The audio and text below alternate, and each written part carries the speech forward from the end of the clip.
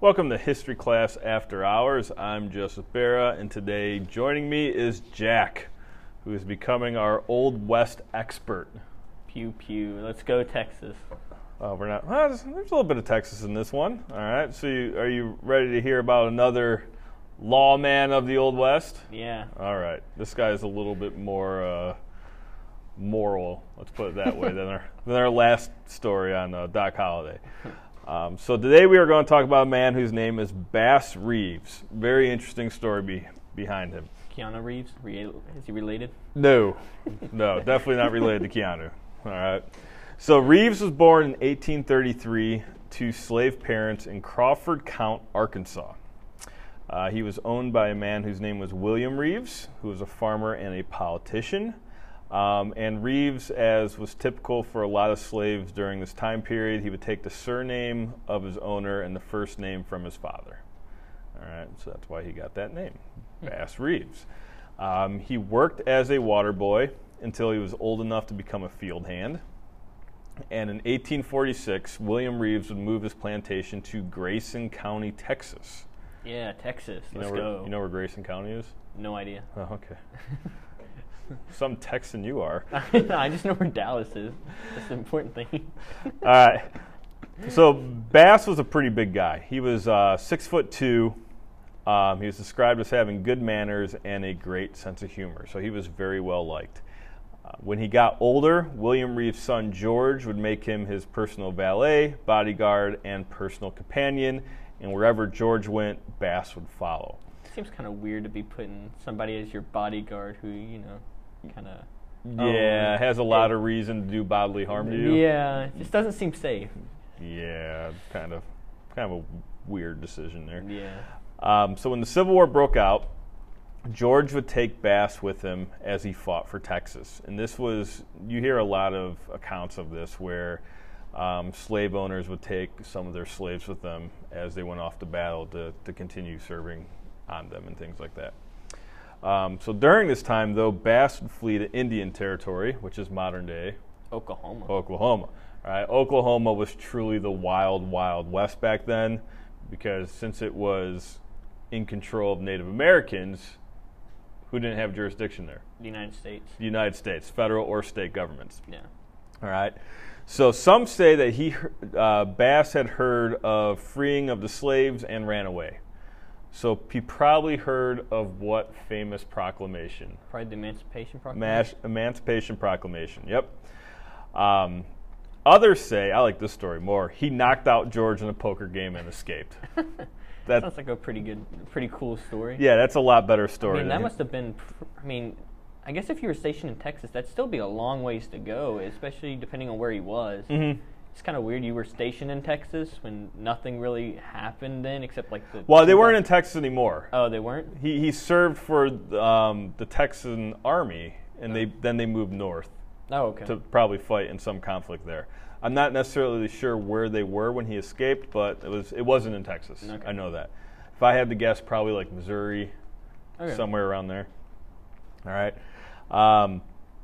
So while in Indian Territory, he learned the language and customs of many of the tribes that were living there, including the Seminole, Cherokee, and Creek.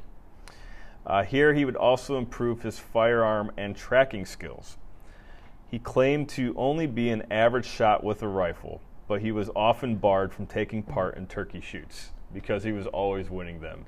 So he kind of over-exaggerated how non-proficient he was in firing a rifle. I guess not to draw too much attention to yourself. Probably Yes. be better. Ever been involved in a turkey shoot? No. Neither have I. I'm wondering if they just kind of march a turkey out there and you try to shoot it. But I'm imagining the turkey from South Park. Just kind of walking out there mindless. So after the Civil War, Bass will return to Arkansas, and he becomes a successful farmer and a rancher. He then gets married to a woman named Nellie Jenny, and the two of them would have 10 kids. Wow. Big family. Yes. And from my understanding, they all survive, which Wow. is very uncommon for back then. That is really rare. At this time, he also began working with the U.S. deputy marshals, occasionally as a scout when they had to go into Indian territory to go apprehend somebody. So even if you committed a crime within the United States and then fled into Indian territory, the U.S. government could still come after you and get you. Yeah, now, if you committed a crime in Indian territory, they couldn't come after you. Yeah. So that's the big difference there. I assume they had extradition treaties with them? Mm-hmm. Or and probably forced on them, more likely, if anything. Yeah, I'm guessing more likely forced. Yeah. But because Bass had spent time there and gotten to know the languages and the land and stuff like that, he became a very good scout for the U.S. deputy marshals. All right. So his life would really change when the Western District Court moved to Arkansas, and a guy by the name of Isaac Parker is going to be appointed as the judge of the Western District Court. Okay, so Parker himself is an interesting feller. He would preside over the Indian Territory, which at the time was extremely lawless. We've kind of already talked about this. Thieves, murderers, and anyone else wishing to hide from the law took refuge there, knowing there was no federal or state jurisdiction. Truly the Wild Wild West. You can do whatever you want. Parker himself was called the hanging judge because he would sentence so many men to death. He would hold court for the first time on May 10th, 1875. 8 men are going to be found guilty of murder and sentenced to death. Wow. And Parker himself is kind of a contradiction. He held court 6 days a week. Wow, that's... Sundays were the only day off. Often up to 10 hours each day. I'm going to say this is the hardest working man in the legal system. Yeah. I mean, he's put in 60 hours a day. He's something else. He's working hard. Yeah. And he's going to try 91 defendants in his first 8 weeks on the bench. So he is just flying through cases. Wow, that is a lot of people. 91. In the first summer alone, 18 people came before him charged with murder. 15 are going to be convicted. 8 of them are sentenced to death via hanging. Only 6, though, would be executed. 1 was killed trying to escape, and the second had his sentence commuted to life in prison because he was a youth. Wow. Even the youth. So, yeah, they were about to, hang like a 14-year-old. Who had committed murder, by the way. But yeah. That's also, I mean, I can't imagine the legal system then, having how you could prove anything. And I guess you had witnesses, and that was about it. Also, 14 back then was 30 now. Yeah, true. Your life expectancy wasn't as long. Though the hangings were an indication that the once corrupt court was functioning again, Parker's critics dubbed him the hanging judge and called his court the court of the damned because so many people went in there, got convicted, and then were sentenced to death or life in prison. He would hang 73 more men until his death in 1896. But this is where the contradiction comes into play. Parker actually favored the getting rid of the death penalty. But he was such a proponent of adhering to the letter of the law that because the law said this is what your sentence should be for murder, I'm going to carry it out. At one time he said, in the uncertainty of punishment following a crime lies the weakness of our halting justice. All right. However, Parker reserved most of his sympathy for the crime victims and is now seen as one of the first advocates of victims' rights.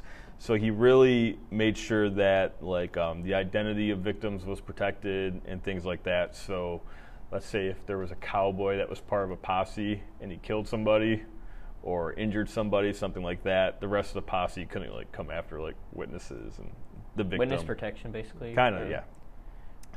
In 21 years on the bench, Judge Parker tried 13,490 cases, 344 of which were capital crimes, which probably means murder. 9,454 cases resulted in guilty pleas or convictions. So he's... I mean, especially if you're going up against the guy who's, hung 7 people in his first day, I don't think it would be, you have a great chance of getting anything lenient out of him. I'm not a math wizard there, but that's a little bit over 75%. So he's got a pretty good batting average. Over the years, Judge Parker sentenced 160 men to death by hanging, though only 79 of them were actually hung. The rest either died in jail, appealed, or were pardoned. All right. So like I said, Parker's kind of an interesting character in the Old West as well. So he is going to call to find 200 deputies. Bass Reeves was recruited because of his linguistic abilities and the ability to just track in Indian Territory. So the deputies were tasked with cleaning up the Indian Territory and bringing in the criminals, dead or alive, and often they would get a reward for doing so. So basically bounty hunters? Yeah, they're pretty much bounty hunters that have been hired by the government, and typically you got more money if the person was alive. Oh, okay. Reeves would work with other lawmen like Heck Thomas, Bud Ledbetter. These are definitely some Wild West They names. are. Bud Ledbetter, that's a good one. You don't see very many Bud Ledbetters walking around these days. And Bill Thyman. And they're going to be responsible for patrolling an area that spans 75,000 square miles. Wow. This is an extensive chunk of land that they're in charge of. Yeah. All right. So even though Reeves could not read or write, he was still really, really good at capturing criminals. And he was just a very, very intelligent man. He just never was taught how to read or write. Before heading out, he would have someone read him the warrants, and he would memorize them, all word for word. Wow. And would also memorize the face to the warrant. Wow. Okay. So when asked to produce the warrant, he never failed to pick the right one. So he would go out in the Indian Territory with like 7 guys to arrest, and he would find one of them and read out the correct warrant that was for their arrest. Wow. So he That's has a really good memory. Yeah, he's got a very good memory. His presence was known and intimidating. He would ride a large white stallion. That's pretty picturesque, Wild West. Like riding on a white stallion. Always know he's coming. Yeah. It's like the sirens, the flashing lights. You know it's coming. Wore a large hat and always had his shoes polished. So he maintained a very dapper look. He was also a master of disguise and taking on fake personas. One time he'd often leave Fort Smith with a pocket full of warrants. He would return months later, bringing in a number of outlaws that were charges with everything from murder to bootlegging. That's a lot of people I assume you just kind of tie them to the end of your horse and you just kind of walk them back. I think he has like a paddy wagon following him. You know what a paddy wagon is? Yeah. It's like the van that they throw like a lot of people in, like when they're arresting a lot of people at the same time. I think he's got like a wagon following him. They just chain him up and throw him in the back of the wagon and say, "You're coming with us." He's going to be paid for each criminal apprehended, and he is going to become extremely wealthy based off these apprehensions. So there's a lot of cool kind of stories about some of the criminals that he was able to capture. One was he was pursuing 2 outlaws near the Texas border, and he's going to gather a posse and set up camp about 28 miles from where the outlaws were hiding out. They were hiding out in their mom's house. And they had some type of secret whistle where they would hide out during the day, and at night they would do the whistle, and the mom had a way to answer if it was safe to come in the house, and there they would sleep, and the next morning they'd go hide out again. Oh. Well, he's going to disguise himself as basically a hobo. So he has his pistol, handcuffs, and badge under his coat, but on the exterior he's not as dressing as flashy as he normally would. He was wearing an old pair of shoes, dirty clothes. He was carrying a cane and wearing a floppy hat that had 3 bullet holes in it.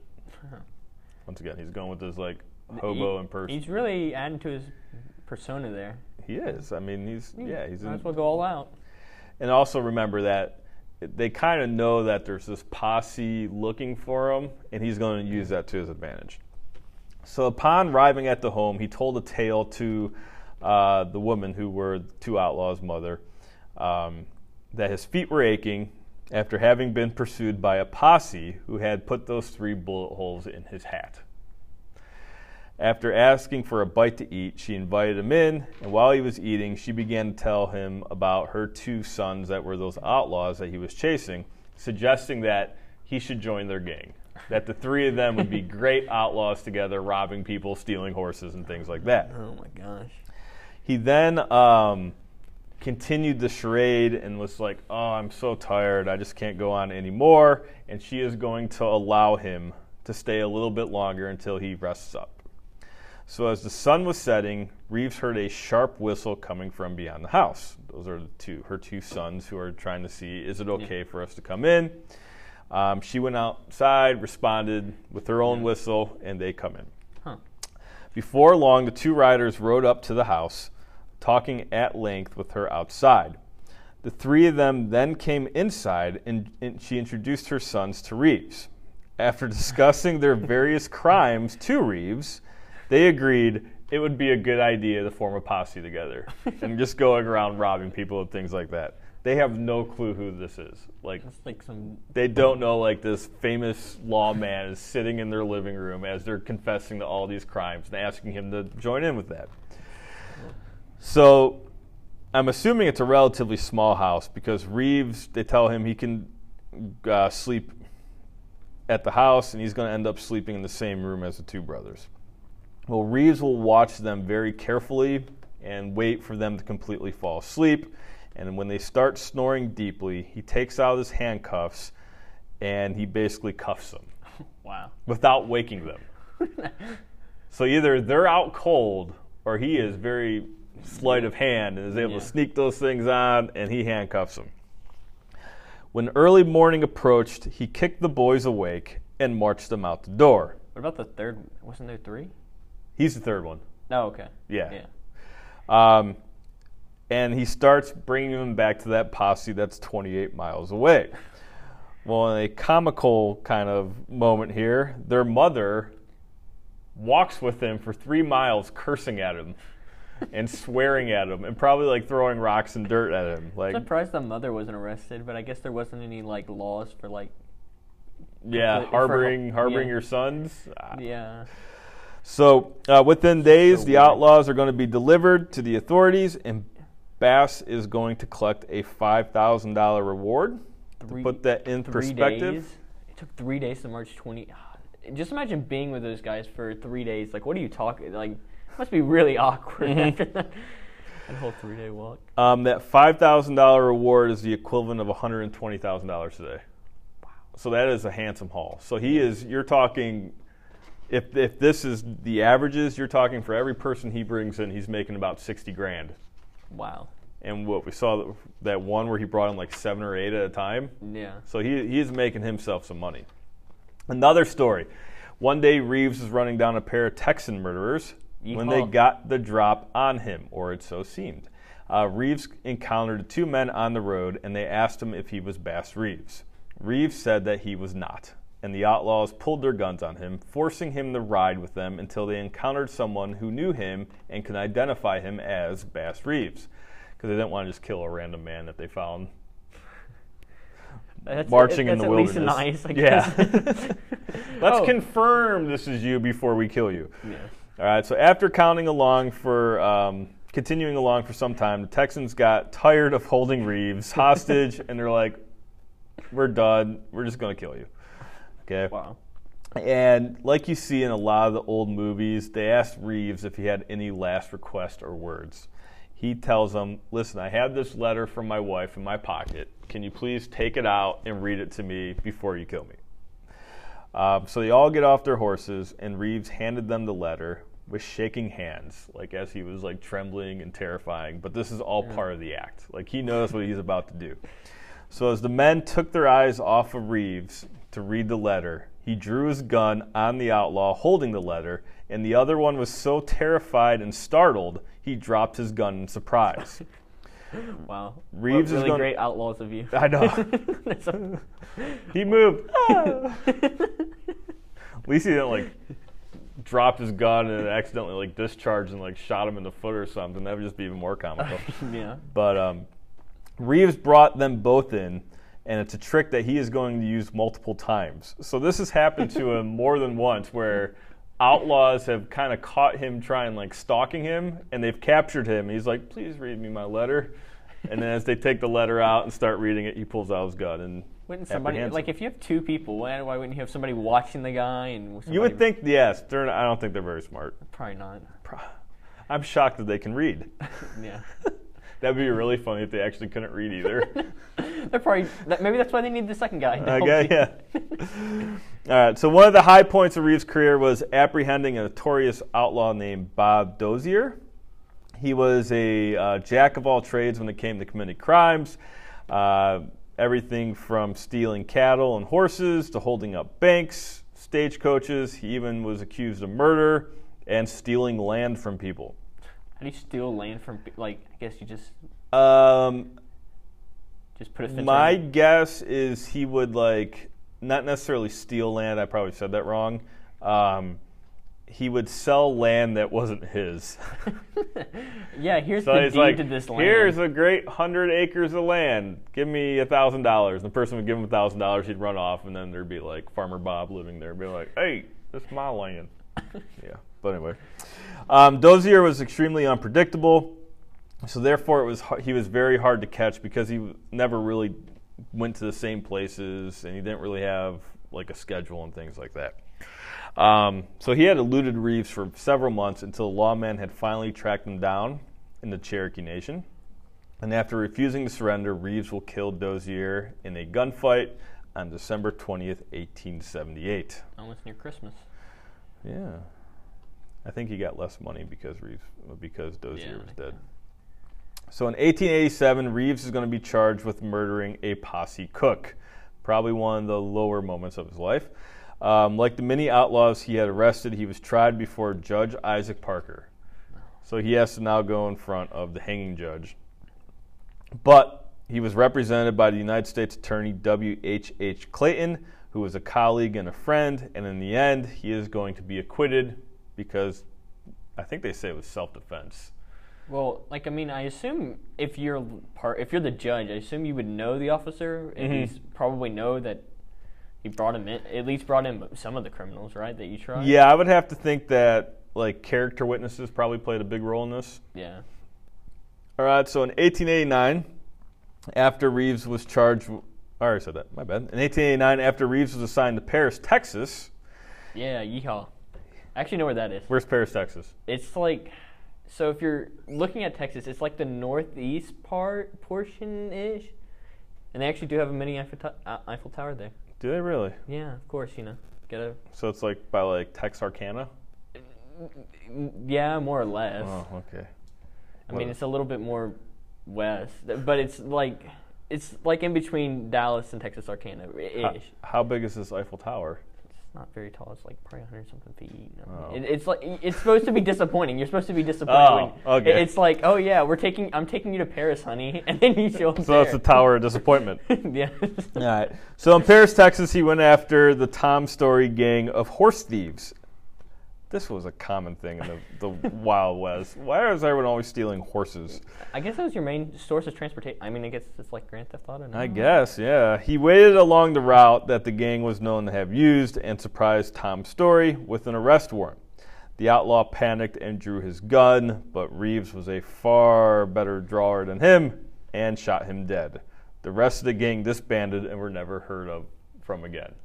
So that is truly cutting the head off the snake. Yeah. You take the leader out, everyone else is just like, well, all right, we're done. In 1890, Reeves arrested a notorious Seminole outlaw named Greenleaf, who had murdered 7 people and had been a fugitive for 18 years. That year, he also went after the famous Cherokee outlaw Ned Christie, and Reeves and his posse burned Christie's cabin, but he eluded capture. Yikes. That's the Eiffel Tower in Paris, Texas. Eli just showed me a picture of the Eiffel Tower in Paris, Texas. With the little cowboy hat. So sad. So in 1896, Reeves' wife will die in Fort Smith, and the next year he was transferred to the Muskogee Federal Court in Indian Territory. And in 1900, he married for a second time to a woman named Winnie Sumter. But after... That guy is old at this point, right? I mean, he was born in, what, probably 1840s? 1833, so he is... 67, right, Matt? 63. You know math. Wait. Yeah, 63. Yeah. We're math wizards here. Yeah. That's why I teach history.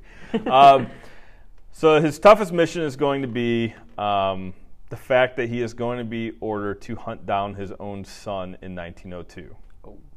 After having delivered 2 prisoners to U.S. Marshal Leo Bennett in Muskogee, Oklahoma, he arrived to bad news. His own son, Benny, had been charged with murder after having killed his wife in a fit of jealousy. Though the warrant had been lying on Bennett's desk for 2 days, the other deputies were reluctant to take it to him and thought Reeves was shaken. He demanded to accept the responsibility for finding his own son. Once again, ultimate lawman here. Well, probably being away for so long probably didn't really help. I mean, from my understanding is he'd go off on these missions for like maybe 2 weeks, and then he'd go home and like sit on the farm for like a couple months. Would he? So it wasn't just like constantly he was out. He would go out, apprehend like 7 or 8 guys, make his money, and then come back and just chill on the farm for a little bit. Oh, okay. So 2 weeks later, Reeves returned to Muskogee with his son in tow and turned him over to Marshal Bennett. His son was tried, convicted to a life in prison, and sent to Kansas Leavenworth Penitentiary. Later, with a citizen's petition and an exemplary prison record, Bonnie Reeves was pardoned and lived the rest of his life as a model citizen. Leavenworth Penitentiary, that's big time nowadays. Yeah. Isn't that the big federal prison? Yeah, I think so. Where like everybody gets sent to? Fort Leavenworth? Yeah. All right. So as feared as he was fearless. Feared as he was fearless, Reeves earned the nickname the Invincible Marshal, thanks to stories of dramatic close calls where a bullet knocked the hat off his head or cut the reins of his horse. Wow. He also had the habit of dressing up in disguises to get close to his targets. I mean, there was that one hobo one. The hobo disguise. Gets him every time. Every time. In 1909, though, he had to retire after being diagnosed with Bright's disease, having never been shot by an outlaw. So in all those gunfights and all that stuff, he never got wounded. Wow. He had like hats shot off. That's really lucky. Things shot off his horses, all that stuff, never got hit. Bright's disease is a kidney ailment, and it's going to end up killing him in 1910. So, I mean, he was still pretty old. Yeah. Do the math again. 76. I mean, that was really old. 77 years old. Yeah, that's pretty old, especially for the lifestyle he lived. Was it very coming from being a slave to living just randomly out in Indian territory and then being outlaw hunter. His obituary would describe him as absolutely fearless and knowing no master but duty. In his 35 years of law service, he would arrest 3,000 men and kill 14. Jeez, that's a lot of money. Yeah. How much did I say that one guy took in? 5. No. The 2 guys took in $120,000 by themselves. So it's 60,000 per person. 60,000 per person. In modern money. Do the math, Jack. I don't know. I'm on history, but like, oh, that's a lot of zeros. I can't count. That's funny. $18 million. If the average was $60,000 per person, he made $18 million as pretty much a legalized bounty hunter. That's a pretty good take. 180 million. That there's an extra zero in there. He would say, I never shot a man when it was necessary for him to do so in discharge of his duty to save his own life. So he's basically saying the only time I ever shot anybody was out of self-defense. Like I said, he's a pretty honorable guy here. Yeah. Many will argue that the character of the Lone Ranger is based off the life of Bass Reeves. I mean, with the white horse and the... I've actually never seen the Lone Ranger. You didn't? You didn't get No. You didn't see the Johnny Depp one? No, you know it was a TV show. I didn't see the TV show. It was a TV show back in like the I thought the movie was 60s and stuff. What an interesting story. And of those 10 kids, some of his descendants are, he was a great uncle of Paul L. Brady, who was the first African American appointed as a federal administrative law judge in 1972. And he is the great-great-great-grandson. His great-great-great-grandson plays in the NHL, Ryan Reeves. Oh, okay. I'd like to see his family tree. That might be something to look at. I mean, what, he did have 10 kids. But he did have 10 kids. That one did murder his wife, though. So, you know. One did go to jail. So. Yeah. There's a statue of him in Oklahoma. Oh, okay. No, in Fort Smith, Arkansas. My bad. No. And he was also inducted to the Texas Trail of Fame. Did you ever go see that in Texas, Jack? No. Oh. I know. Boring life. I only went to the big cities. You're missing out. I did. All right. So that's the story of the Invincible Marshal, Bass Reeves. Thank you for listening. Join us next week as we will talk about how we lose nuclear weapons. Sounds great.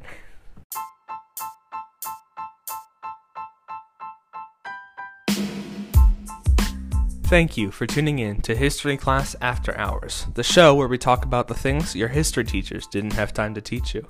If you wanted to stay updated on upcoming events for the History Club, please visit www.starsmillhistoryc.wixsite.com/2020.